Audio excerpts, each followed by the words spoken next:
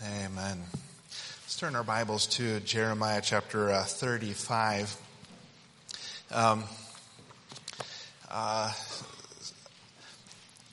If you've raised children, which many of you have, sometimes you explain to them their competing loves sometimes.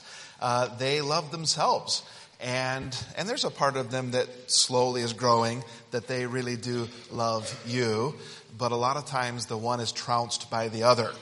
And you'd say, why did you do that? It's apparent that you loved yourself and you didn't love me like you were supposed to. And you chose, this would please dad, this would please mom, but the opposite would please me. I'm going to go ahead and do that. And you don't want to say, you don't love me at all, you know. But the truth is they have competing loves.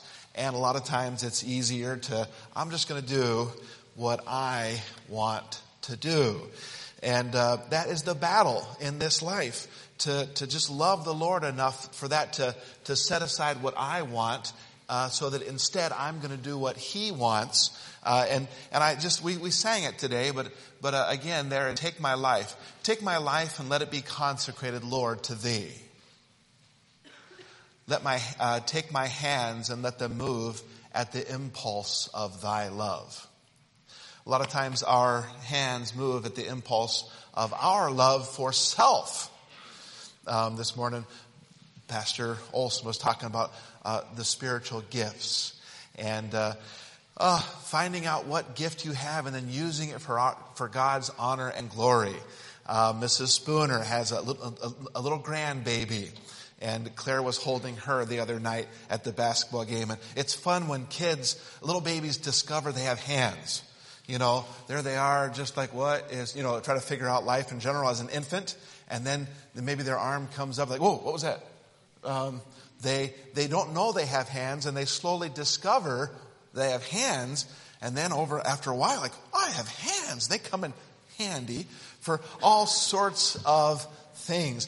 We have a spiritual gift already, and it's a matter of discovering what that gift is. You have it already, just like an infant discovers they have hands, and then what am I going to do with those hands the rest of my life? You have a spiritual gifting as well. And what are you going to do with the gifts God has given you? Are you going to have this prayer, take my hands and let them move at the impulse of Thy love? Verse 4, take my love, my God, I pour at Thy feet its treasures store. Take myself and I will be ever only all for Thee. Ever. It sounds good when we sing it. Are you living that life? I will be ever only all for Thee. That really is why we come to church, isn't it? To be reminded of what that means. And just because you sing it doesn't make it true in your life. Oh God, teach us what it means to live ever only all for Thee. In this life, we want to be separated as unto the Lord. Have you ever noticed that we're comfortable with where we are as far as separation is concerned? And if somebody else is more separated, we tend to think of them as backward, right? They're like Amish. They probably don't even use electricity, those backward, strange people. But the truth is, we want to say, Lord, am I as separate as I ought to be? Sure, I can look down my nose at somebody else that maybe has stricter lines than I do. But Lord, search me and try my heart. Lord, examine my thoughts. See if there be any wicked way. Am I set apart as unto You as much as I need to be? In Jeremiah 35, we come across a family who at first they seem a little backward. They're so separated that they seem like backward people. But in the end of the chapter, God says, because they were that separated unto Me, I'm going to build into their home an endurance that lasts forever. A spiritual endurance. And again, we're tempted to look at this home and say, what backward, odd people. But God looked at them and said, those are some people that honor Me, and I want you to learn from them today. So let's learn from these folks in Jeremiah 35. The Rechabites. Again, you're like, isn't that what I have my house sprayed for, to get rid of the Rechabites? No. No, they're not termites or those things. The Rechabites. Today we're going to talk about two different Jonadabs. Tonight I'm going to look at a different Jonadab. There was a Jonadab in 2 Samuel that used his influence to coach Amnon to live a life of selfish sinfulness. He used his influence to push Amnon toward awful sin. Here's a different Jonadab in this chapter that left in his home an influence that said, listen, we are going to be separated as unto God. He used his influence in his home to say, we are going to honor God because there's nothing else in this life that matters.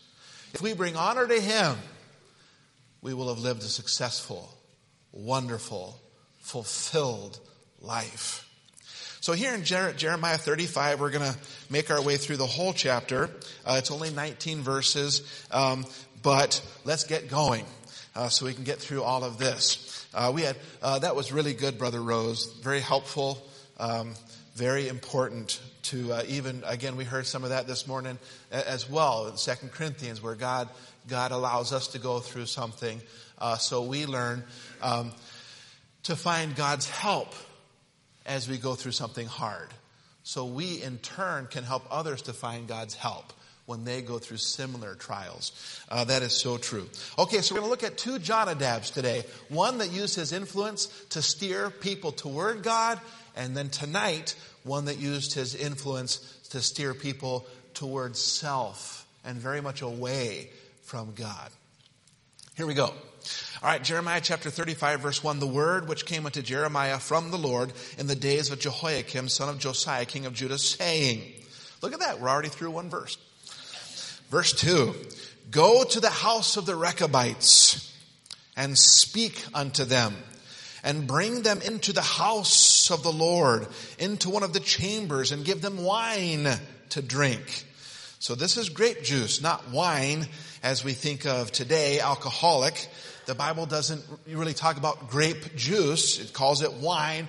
And we use context to determine whether we're talking about fermented grape juice or non-fermented grape juice, fermented being alcoholic grape juice. So here's just grape juice, and he's going to put this in front of them. So this is pretty interesting. God is setting up an object lesson. And he says, go grab this family, the Rechabites, put wine in front of them, tell them to drink it. Now, who are these Rechabites? The Rechabites were descendants of Rechab, a Kenite. The Kenites were relatives of the Midianites. Remember when Moses, he went into the land of the Midianites, and Jethro married his daughter, his father-in-law, Jethro, and spent time with the Midianites. The Kenites were related to the Midianites and Moses' family by marriage. There in Judges 1:16, it talks about the children of Kenite, Moses' father-in-law, went up out of the city of palm trees with the children of Judah into the wilderness of Judah, which lieth in the south of Arid, and they went and dwelt among the people. So when Israel came up out of Egypt, this family of the Rechabites came with them, related to Moses by means of marriage. It was a nomadic people who lived a separatist lifestyle. Verse 3. Then I took Jaazaniah, the son of Jeremiah, the son of Habizaniah, and his brethren and his sons, and the whole house of the Rechabites, and I brought them into the house of the Lord, into the chamber of the sons of Hanan, the sons of Igdaliah, man of God, which was by the chamber of the princes, which is above the chamber of Maaseiah, the son of Shallum, the keeper of the door.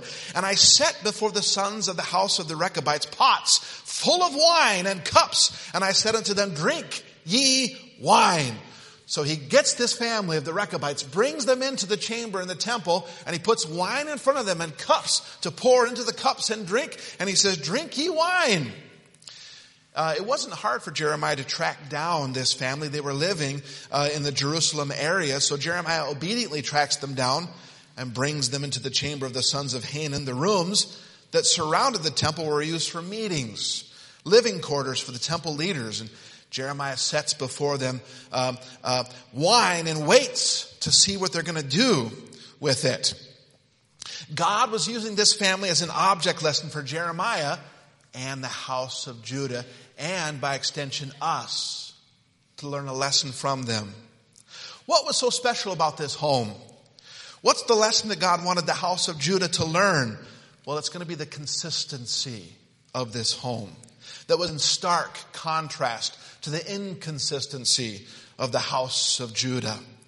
God is faithful, and it means a great deal to Him when we reflect some of that faithfulness back to Him. When we mirror the faithfulness that He shows to us, God takes note and He rewards it. Today we ask ourselves, am I a person of consistency, or am I pretty inconsistent with spiritual things? Am I faithful in my obedience to Him, or pretty unfaithful at times? Do I live a life that is honoring to Him or dishonoring to Him? Am I obedient or disobedient? Verse 6. Jeremiah 35 verse 6. But they said, we will drink no wine. For Jonadab, the son of Rechab, our father, commanded us, saying, ye shall drink no wine, neither ye nor your sons forever. Here was a Jonadab that wanted to influence his family toward a life of separation. Today we're going to, between this morning and tonight, we're going to contrast these Jonadabs. Let's pray. Lord, I do ask that you be with this time of looking into your word. Lord, I pray that as Jacob prayed this morning, Lord, you'd give me power. Lord, you'd speak through me. You'd give liberty to me to give what you've given to me to the folks that are here today. I pray that you give them a blessing. Open their spiritual ears that they may hear, Lord. And if there's someone that doesn't know you as their personal Lord and Savior, I pray that on this day they would say, I'm ready to talk to somebody about how I can know for sure I have a home in heaven, that when I stand before God, I'm prepared. Lord, we can show them from your word how that can be so. May it be, Lord, possibly today that somebody would say, I need to know. I'm ready. I'm ready to surrender to whatever God says so that I can be prepared to stand before Him someday. But Lord, there are many of us, Lord, that aren't living the separated life that we should be living. Help us, instead of looking at the separated folks around us or even these Rechabites and saying, what backward people, instead, Lord, help us to value the humble submission in this home and seek to emulate that as well, Lord, in our lives. I ask these things in Christ's name. Amen. All right. So, now think about it. The man of God puts wine in front of them. Now, if they had thought, oh man, all these rules in my home, I'm just looking for an excuse to accidentally break it or whatever. This was their chance. I mean, it was the man of God. He put this wine in front of them and said, drink. It's like, well, got to do what the man of God says. It just so happens it mirrors what I'm interested in. But they said, no, our Father built into us some lines of separation that identify us, and we can't. They weren't living a life longing for and looking for a chance to break the lines of separation that defined them. These lines of separation were a part of their identity. Verse 6 again, but they said, we will drink no wine. For Jonadab, the son of Rechab, our father commanded us, saying, ye shall drink no wine, neither ye nor your sons forever. That's a long time. Forever. Neither shall ye build house, nor sow seed, nor plant vineyard, nor have any, but all your days ye shall dwell in tents, that ye may live many days in the land where ye are strangers. Thus we have obeyed the voice of Jonadab, the son of Rechab, our father, in all that he hath charged us to drink no wine all our days, we, our wives, our sons, nor our daughters, nor to build houses for us to dwell in. Neither have we vineyard, nor field, nor seed, but we have dwelt in tents and have obeyed and done according to all that Jonadab, our father, commanded us. All right, so it's interesting. This Jonadab, he set forth these commands about 200 years previous. You get that? They've been faithful to what he laid out for that home 200 years previous. The Rechabites were faithful to abide by these rules through the generations, all the way back to the time of Jehu in 2 Kings 10:15, to the time of Jeremiah here, over 200 years. Let's look back at this Jonadab. His name was the same person but called Jehonadab back in 2 Kings 10 verses 15 through 17. So 2 Kings 10, you can turn there if you like. 2 Kings 10 verse 15.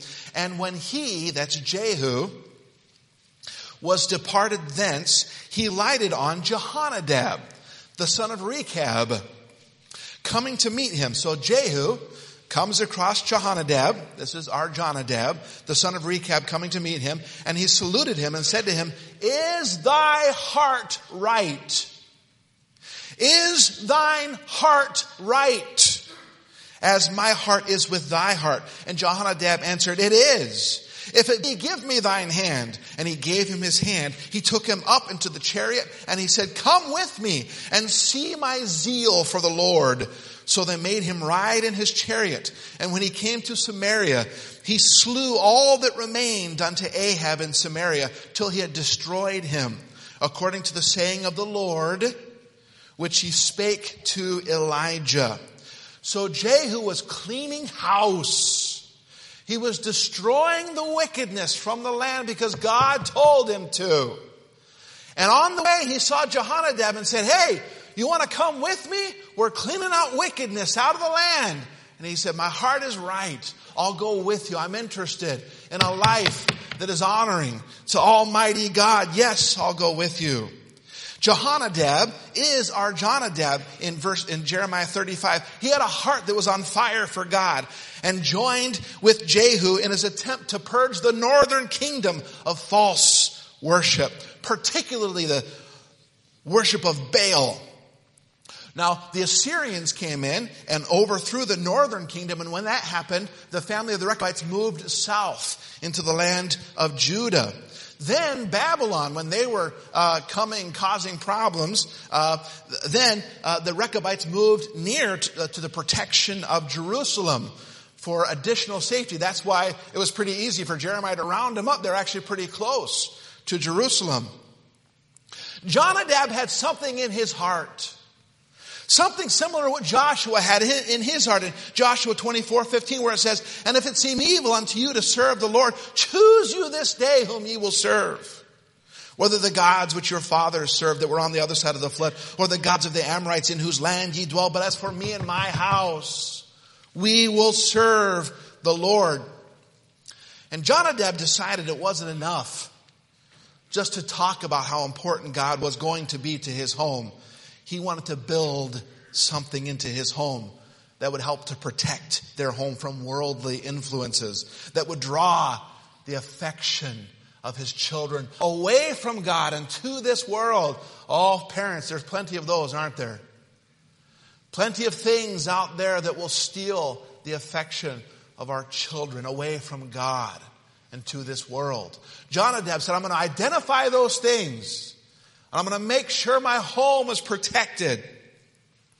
Doubtless recalling some of the nomadic life that they had lived when they were back in Midian, he decided the extra separation would be good for his home.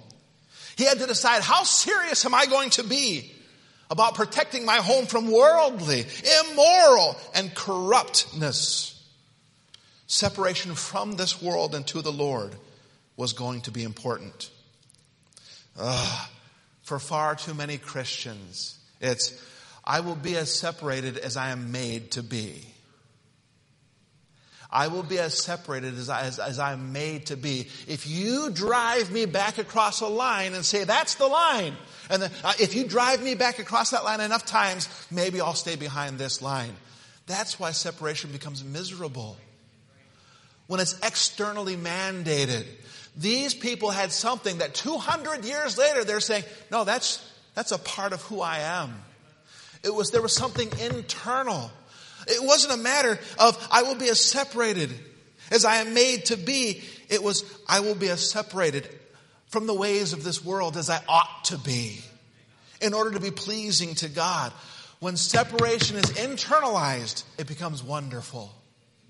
it becomes wonderful. I see Ben back there. He's got his wife with him. All right? They are separated from others to each other. It's supposed to be a wonderful thing. And you know what? This separation as unto the Lord, it's supposed to be a wonderful thing.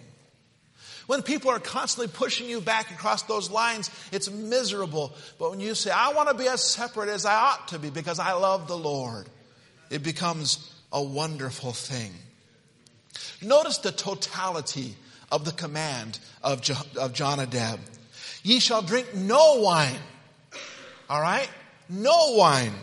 Neither ye nor your sons forever. Neither shall ye build house, nor sow seed, nor plant vineyard, nor have any. But all your days ye shall dwell in tents, that ye may live many days in the land where ye be strangers. The totality of the command. And he says, you'll do these things, and you will live many days.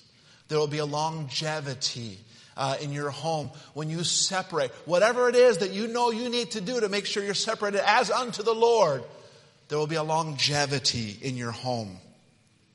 Deny yourself some things. For that home, it was going to be wine. In many ways, it seems pretty similar to a Nazirite vow that we read about in Numbers chapter 6. That home, there was a setting apart of themselves to the Lord in a special way. But as the Nazirite vow often was for a designated amount of time, this separation was going to be forever. This is going to be something that defines us. They were going to deny themselves living in a house. Jonadab said, I want you guys living in tents. And again, kind of a fun play on words, right?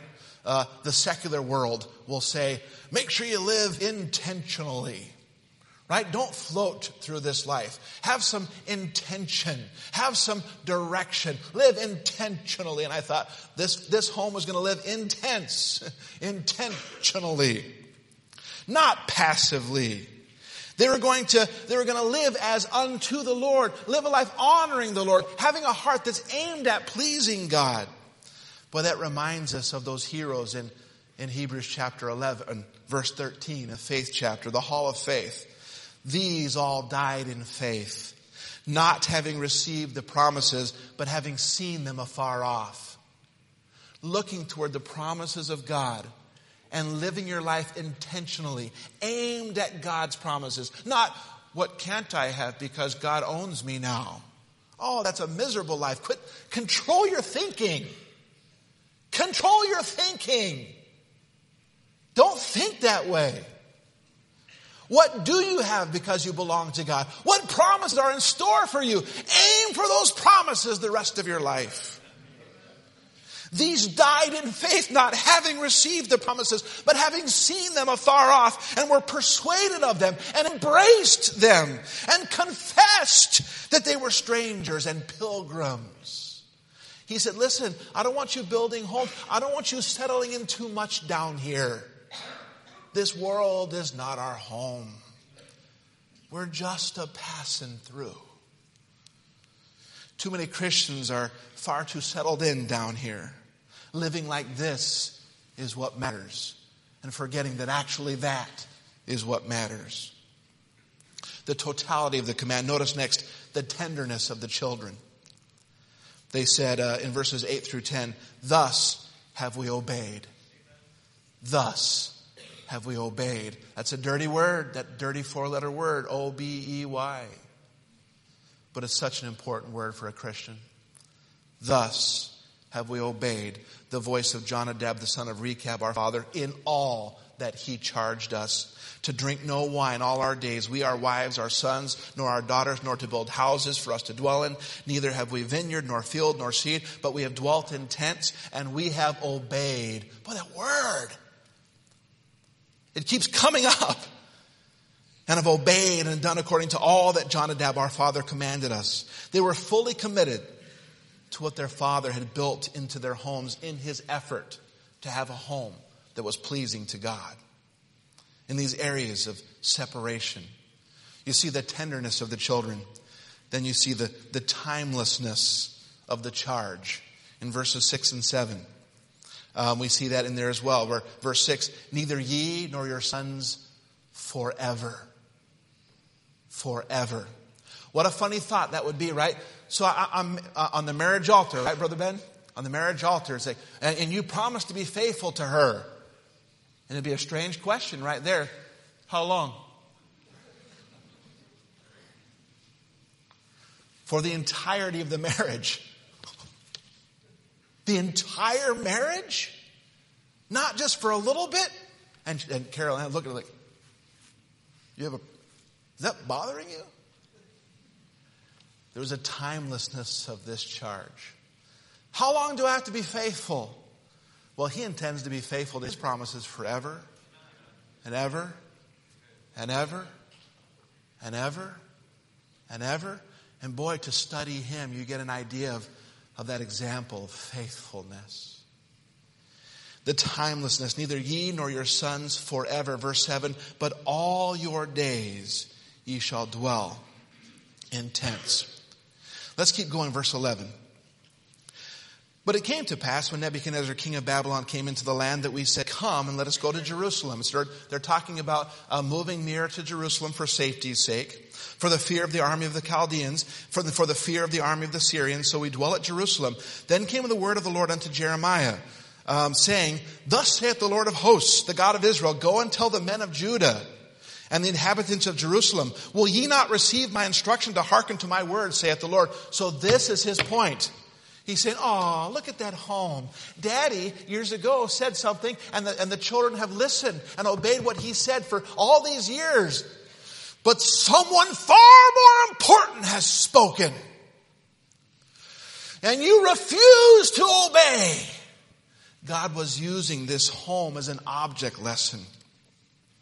God gets to his point. He says, Jeremiah, now gather the men of Judah. I want them to learn something from this home.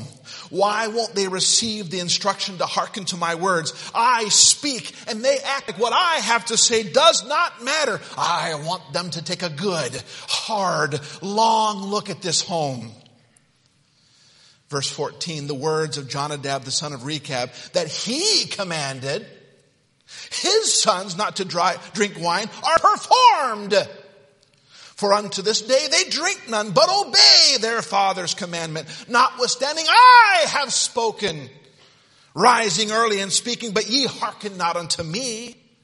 I have sent also unto you all my servants the prophets, rising up early and sending them, saying, return now every man from his evil way, and amend your doings, and go not after other gods to serve them, and ye shall dwell in the land which I have given you and to your fathers. But ye have not inclined your ear, nor hearkened unto me, because the sons of Jonadab, the sons of Rechab, have performed the commandment of their father, which he commanded them, but this people hath not hearkened unto me. Jonadab, he spoke, and he passed off the scene. He's dead. He's not speaking anymore, and yet they honor what he had to say.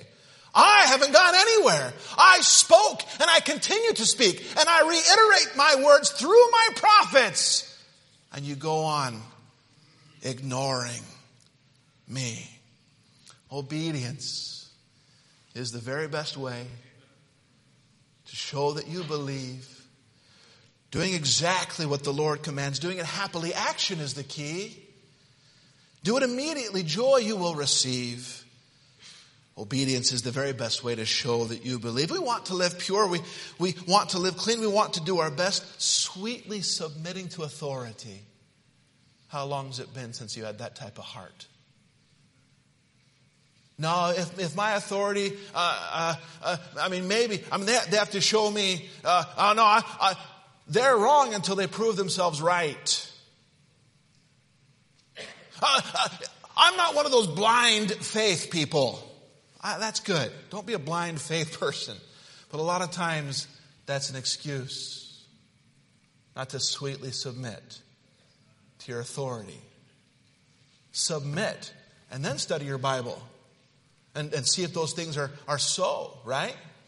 Submit to the authority. Trust God. He put that authority in your life.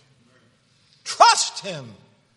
Know your Bible, yes, but we have it backwards a lot of times. I'm going to do what I want until that authority beats me into submission.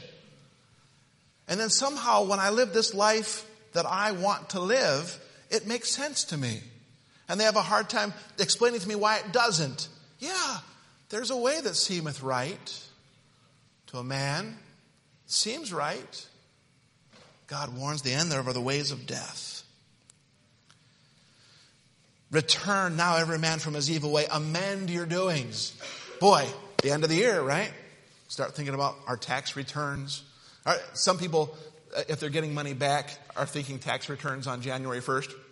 Other people, when they're going to pay money, are thinking tax returns on April 14th.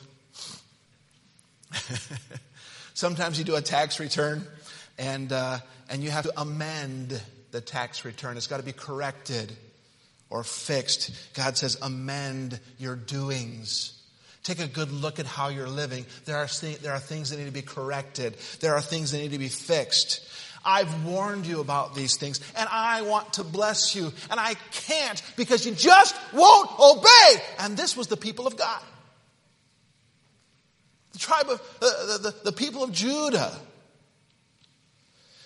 Therefore, thus saith the Lord God of hosts, because you won't obey, this is a bad therefore. This is a bad therefore. The ones we don't like to hear. Verse 17. Therefore, thus saith the Lord of hosts, the God of Israel, behold, I will bring upon Judah and upon the inhabitants of Jerusalem all the evil that I have pronounced against them, because I have spoken unto them, but they have not heard. And I called unto them, but they have not answered. And Jeremiah said unto the house of the Rechabites, thus saith the Lord God of hosts, the God of Israel, because ye have obeyed the commandment of Jonadab your father, and kept all his precepts, and done according to all that he hath commanded you. There's another therefore in verse 19. Now this is a good therefore. This is a wonderful therefore. When there's a therefore, you got to look at why it's there for, what it's there for. This is a good one. You lived that backward life of humble obedience. Look at that person. You mean that humble, obedient person over there? I know, right? They're not worldly wise at all. What a backward person. Humble and obedient.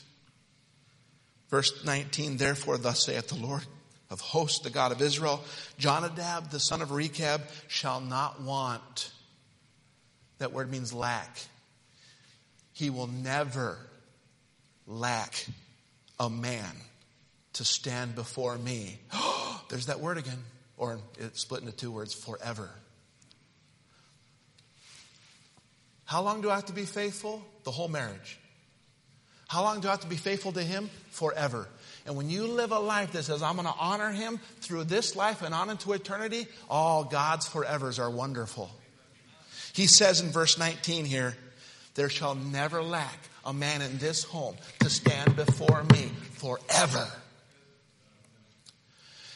What an exciting thought. Right now, a descendant of this home is living a godly life. God built a spiritual endurance into this home because they were going to live a life of humble obedience. What a promise. The Rechabites were examples of steadfast obedience. They were able to put the will of another before their own in this area of separation. Lives separated from worldly greed and sinful pleasure. They lived lives pleasing to God. And God built a spiritual endurance into their home. One last time, 150 years later, Nehemiah is coming back into the land after the exile, and they're rebuilding Jerusalem. And we see another glimpse into this home. In Nehemiah chapter 3, verse 14. Again, this is 150 years later. Nehemiah 3:14. But the dung gate repaired Malchiah, the son of Rechab, the ruler of part of Beth-Hasserim.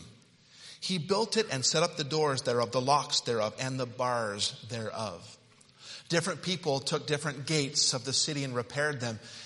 And one of these Rechabites fixed the dung gate. Now the dung gate was an interesting gate. It was where the animal waste and the ashes from the sacrifices would be brought out of the city and deposited in the Kidron Valley, What a neat picture. Getting the filth out of the city. They repaired the gate where the filth was removed from the city. What a fun picture. Keeping the filth out of their home was important to them. And God built a spiritual endurance into their home that he is still honoring to this very day. The example of the Rechabites. Judah, I've spoken and you don't seem to care. Fairhaven Baptist Church, everyone who's here today, God has spoken. Oh, that it might be that we care a great deal.